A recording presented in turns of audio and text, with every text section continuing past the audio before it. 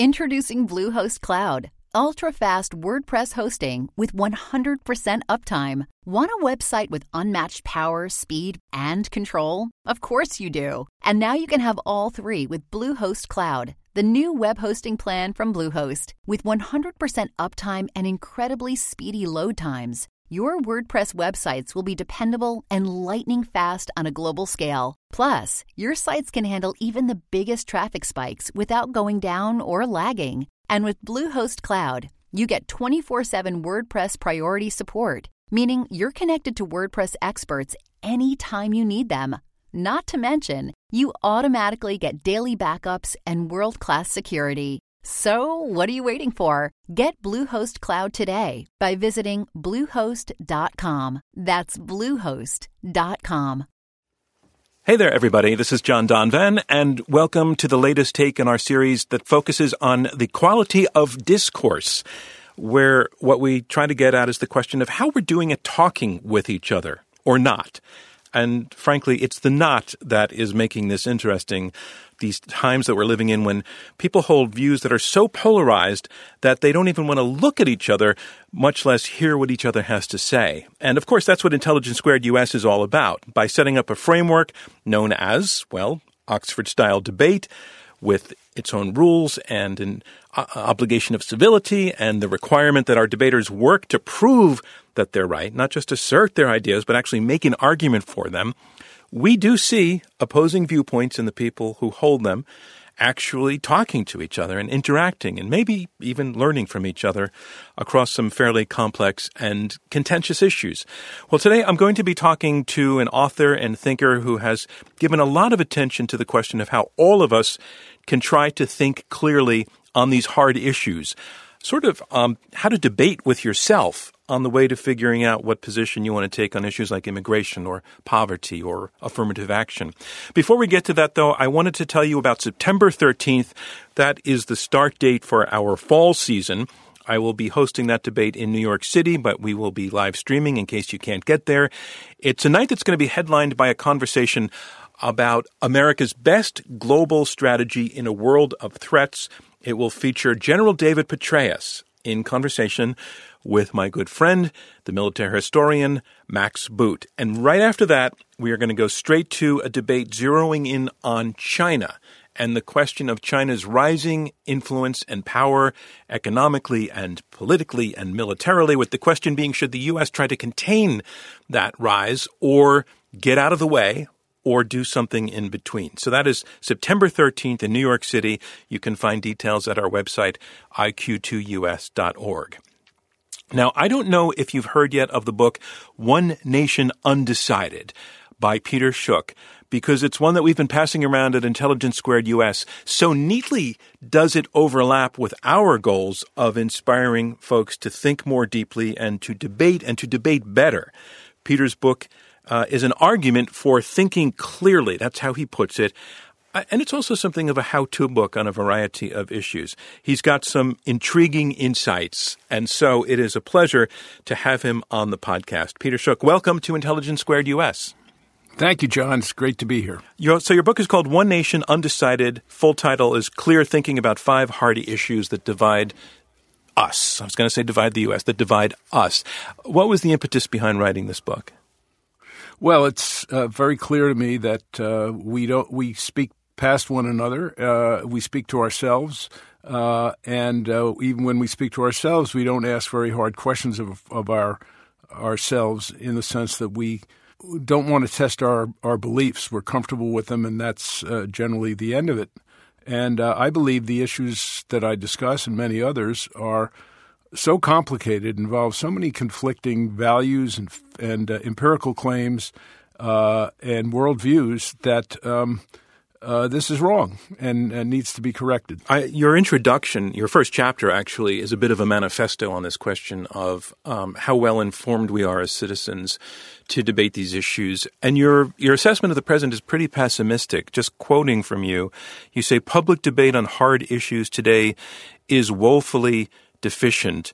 Citizens do not yet know what they need to know in order to make informed decisions about hard issues. Let's start with some definitions. What do you mean by the hard issues?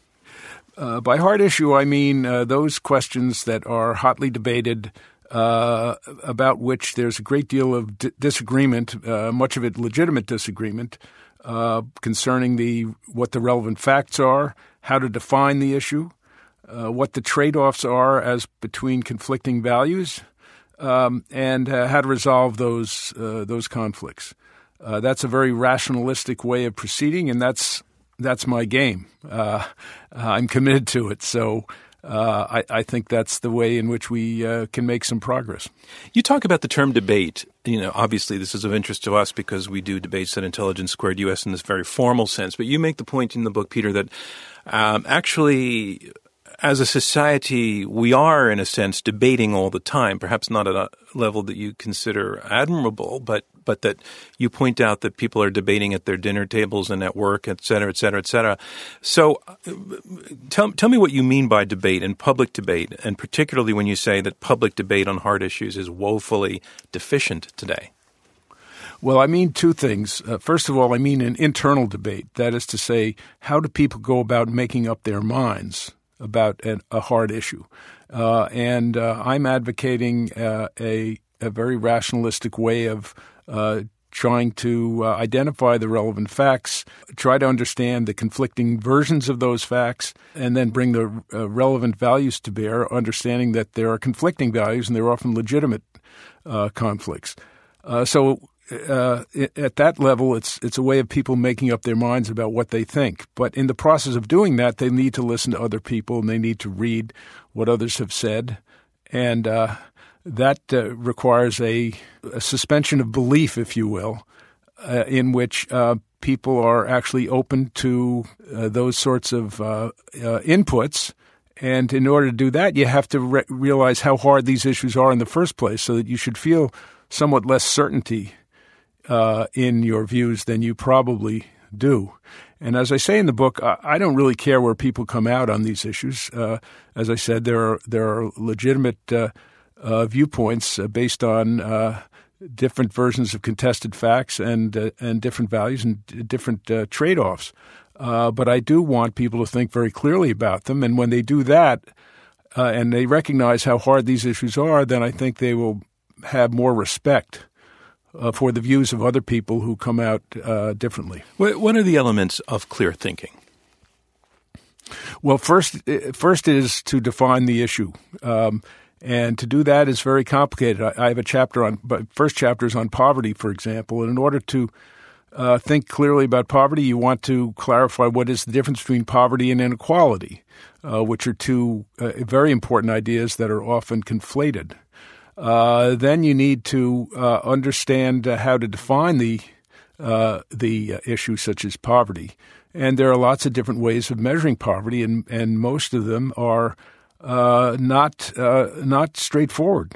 Then you need to think about the causes, and there are a variety of causes of poverty, and I discuss each of those. And then you need to look at what the existing programs are and how effective they've been, and then think about how we might reform those systems that are deficient. And so I lay out the various options for policy reform. In our debates, we have the way that we structure our debates. In the beginning of the evening, we ask the audience to tell us where they stand on the motion. And we've actually done a number of motions that overlap with the topics you take on in your book. For example, affirmative action. We've twice debated whether affirmative action is actually meeting the goals that its proponents intended. We've debated campaign finance reform. We've debated immigration a number of times. We've even debated the role of religion in public life with the motion, America is too damn religious, we did a few years back. And in all of these debates, in the beginning, we ask the audience, where do they stand on the issue? And they're given the option of being for the motion, against the motion, or undecided. And significantly, we often have a very large number of undecided audience members at the beginning of the debate, maybe 30%, sometimes as high as 40%. And it always occurs to me that there's two ways to be undecided. One is that you just don't know anything about the issue, or you're truly conflicted, you've thought about it. And the other part is that it's just a decision by the audience member on that night that I'm going to listen impartially. I'm going to listen to what both sides can bring. And I'm somewhat inspired by that assumption by my part on their impartiality.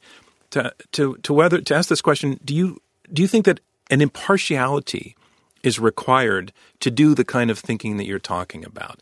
And by that I mean, do you need to be willing to say, I'm just going to go where the evidence leads?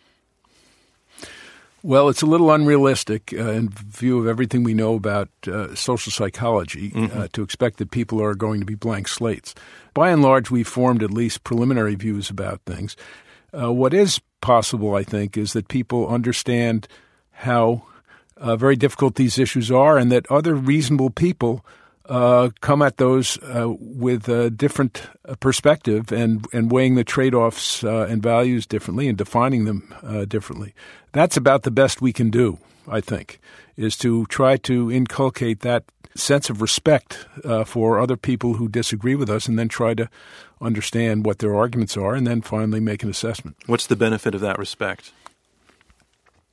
It enables us to listen and to question our beliefs and to take a fresh view of something we thought was settled. You write in the book, a perpetual news cycle and ubiquitous social media inhibit deliberation. Is the regular voter's ability to think things through harmed now by the perpetual news cycle and social media? Well, I think it is, but it's not. It's really not the news cycle's fault. It's not the media's fault. It's simply that we are subjected to a welter of information and claims, even when we only watch MSNBC or Fox News. And we really have a craving to take a position and to be committed to it because we view many of these issues as highly moralized. There is, especially among young people, a very fierce impetus to think of themselves as upright, moral, righteous people in holding these particular views, without considering the fact that equally upright, moral people are on the other side. You talk about a term you use, intellectual capacity objection, and what you're saying is that some people might look at your call for people to educate themselves more, to read more deeply and think more clearly, and they might object that not everybody can do that. First of all, not everybody necessarily may have just the intellectual firepower. They may not have the time. They may not have the level of education. And I think that's that seems like a pretty powerful objection, actually, to what you're talking about. Not everybody is going to be a student in your class whose job at that time is to study these issues. What is the response to the objection, the intellectual capacity objection? Well, I think the objection, as I say in the book, the objection is a legitimate one, and I guess the only response is that we need to do the best we can, and different people will respond to different types of presentations and so forth. But the greater their ability to process information and open themselves to the array of values that are implicated by a particular issue, I think the sounder their resulting position will be. But it is a real problem in our democracy, notwithstanding the fact that people are better educated than ever before, or at least in terms of formal credentials. So we presume that they are better equipped to engage in clear thinking. The difficulty of these issues is very daunting. And so we have an industry of institutions like Intelligence Squared and like our educational institutions and like much of our excellent media that has to try to distill this information in a way that is both faithful to the evidence and but not too complicated. It's a very serious challenge. A lot of us have shortcuts to reaching the decisions about where we're going to stand on an issue that we may not even be aware of. For example, one shortcut may be, I belong to the Republican Party, and therefore my position on such and such is what the party says because I trust them, because they've thought it out. Or maybe that mental shortcut is what your family's politics are. You're going to stick with what your family did or what your pastor is talking about. And you're talking about each person individually doing their own work to make their own decisions. Most of us aren't doing it. Let's acknowledge that. What's wrong with taking those sorts of shortcuts? Don't they actually have a meaningful sorting role?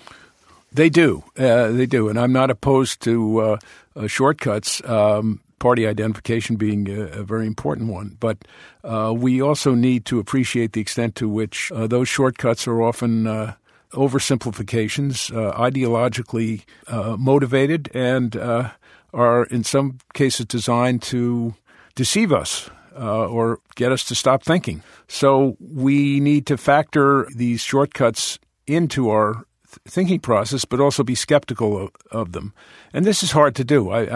None of what I'm suggesting is simple to do. But again, we have no choice except to try to improve the quality of our democracy by improving the quality of our thinking. If everybody were to undertake your prescription for clear thinking, which means doing some hard work, some hard reading, learning the facts, questioning your assumptions, etc., and everybody were to work off of the same basic material, is the implication of this that most of us would come to the same conclusion? Would clear thinking lead all of us to the same place? That's a great question, and I think the answer is clear. No, it would not. And the reason for that, as I explained in the book, is that every hard issue is a mixture of value judgments and trade-offs that people can make differently, even if they're agreed on the facts. But the best thing we can do, I think, is to try to understand the facts as accurately as possible, and then be explicit about what our trade-offs are, and then come out where we come out. So I completely agree with your implication that we would not, in the end, all agree. That's why these issues are hard issues, because reasonable people can come out at different points. But I think the areas, the domain of disagreement would be considerably narrower, and perhaps more important, our civility, our respect for those with whom we are engaging in thinking about these issues would be heightened, and that we could certainly use in our current social milieu. It's an interesting thing about the Intelligence Squared U.S. debates. We have a lot of contact with our, for want of a better word, our fans, including people who are listening to this podcast. But I meet a lot of them face-to-face after the debates themselves on the evenings in New York and the other places we do them. And I chat with them in the lobby afterwards. And the one thing that really seems to excite people is they say, two things, is I never heard the other side of the argument put that way before, and I really got to think about that. That's one thing. But the other thing is it was so nice to see a tough conversation. And they mean tough. It was robust and it was rigorous, but carried out with such civility that in the end, the two teams could stand up and shake hands with each other, that a mutual respect developed. And that's one of the things that people say to me is for them the real kind of secret sauce of Intelligence Squared US and why they keep coming. So I find it encouraging that you have that belief that people actually reading through to the issues will stop the process of having to demonize their opponents just because they disagree. Let me say one thing about civility, because I've written elsewhere about civility, and it's of course an enormous virtue. It's an indispensable virtue in a democracy or in a family or in almost any other setting. But increasingly, I think people have demanded civility in situations in which they don't really want civility. They want the other side to shut up. That's so true. And so when we invoke civility as a cardinal virtue, I certainly agree with that, and my book hopes to promote that. But we need to be careful what we mean when we speak of civility, and whether we're trying to advance deliberation or actually shut it down. Well, another corollary to that is very often when people say there should be more debate on such and such topic, what they really mean is the other side should be given more information so that they agree with me. Yes, I think that's true. We do have a great deal of debate in our society. As we discussed at the outset, there are numerous settings in which people discuss issues with one another, but increasingly we're discussing them only with people who agree with us, and that's just an echo chamber. And we're too self-confident in our views. And if we reduced our self-confidence just a little bit, I think we would hear much that would enlighten us and possibly change our views. Peter Shook's book is called One Nation, Undecided, Clear Thinking About 5 Hard Issues That Divide Us. If you are a fan of Intelligence Squared US, consider looking into it. Like our debates, this book is about the value of facts and logic and critical thinking and being open to changing your mind. Peter Shook, thanks so much for joining us on Intelligence Squared US. Thank you, John. And we would love to hear from you about this topic and also about this series of our podcasts that are looking at the quality of discourse. Who else do you think I should be talking with and about what? We'd love to hear from you via our website, iq2us.org. And another thing I want to remind you of as we get ready to launch our fall debate season in a few weeks, IQ2US depends on the support of listeners. Please consider texting the word debate to the number 797979, and you will get a link through which you can make a donation to help us to continue and to grow this series. Again, text debate to 797979. All of us at Intelligence Squared US would appreciate it. And that includes, and I'm going to roll the credits, Robert Rosenkrantz, our chairman, Clea Chang, who is chief operating officer, Leah Mathau is vice president of programming, Jeannie Park is director of research and content development, Rob Christensen is our podcast producer, and I'm your host, John Donvan. Thanks, everybody.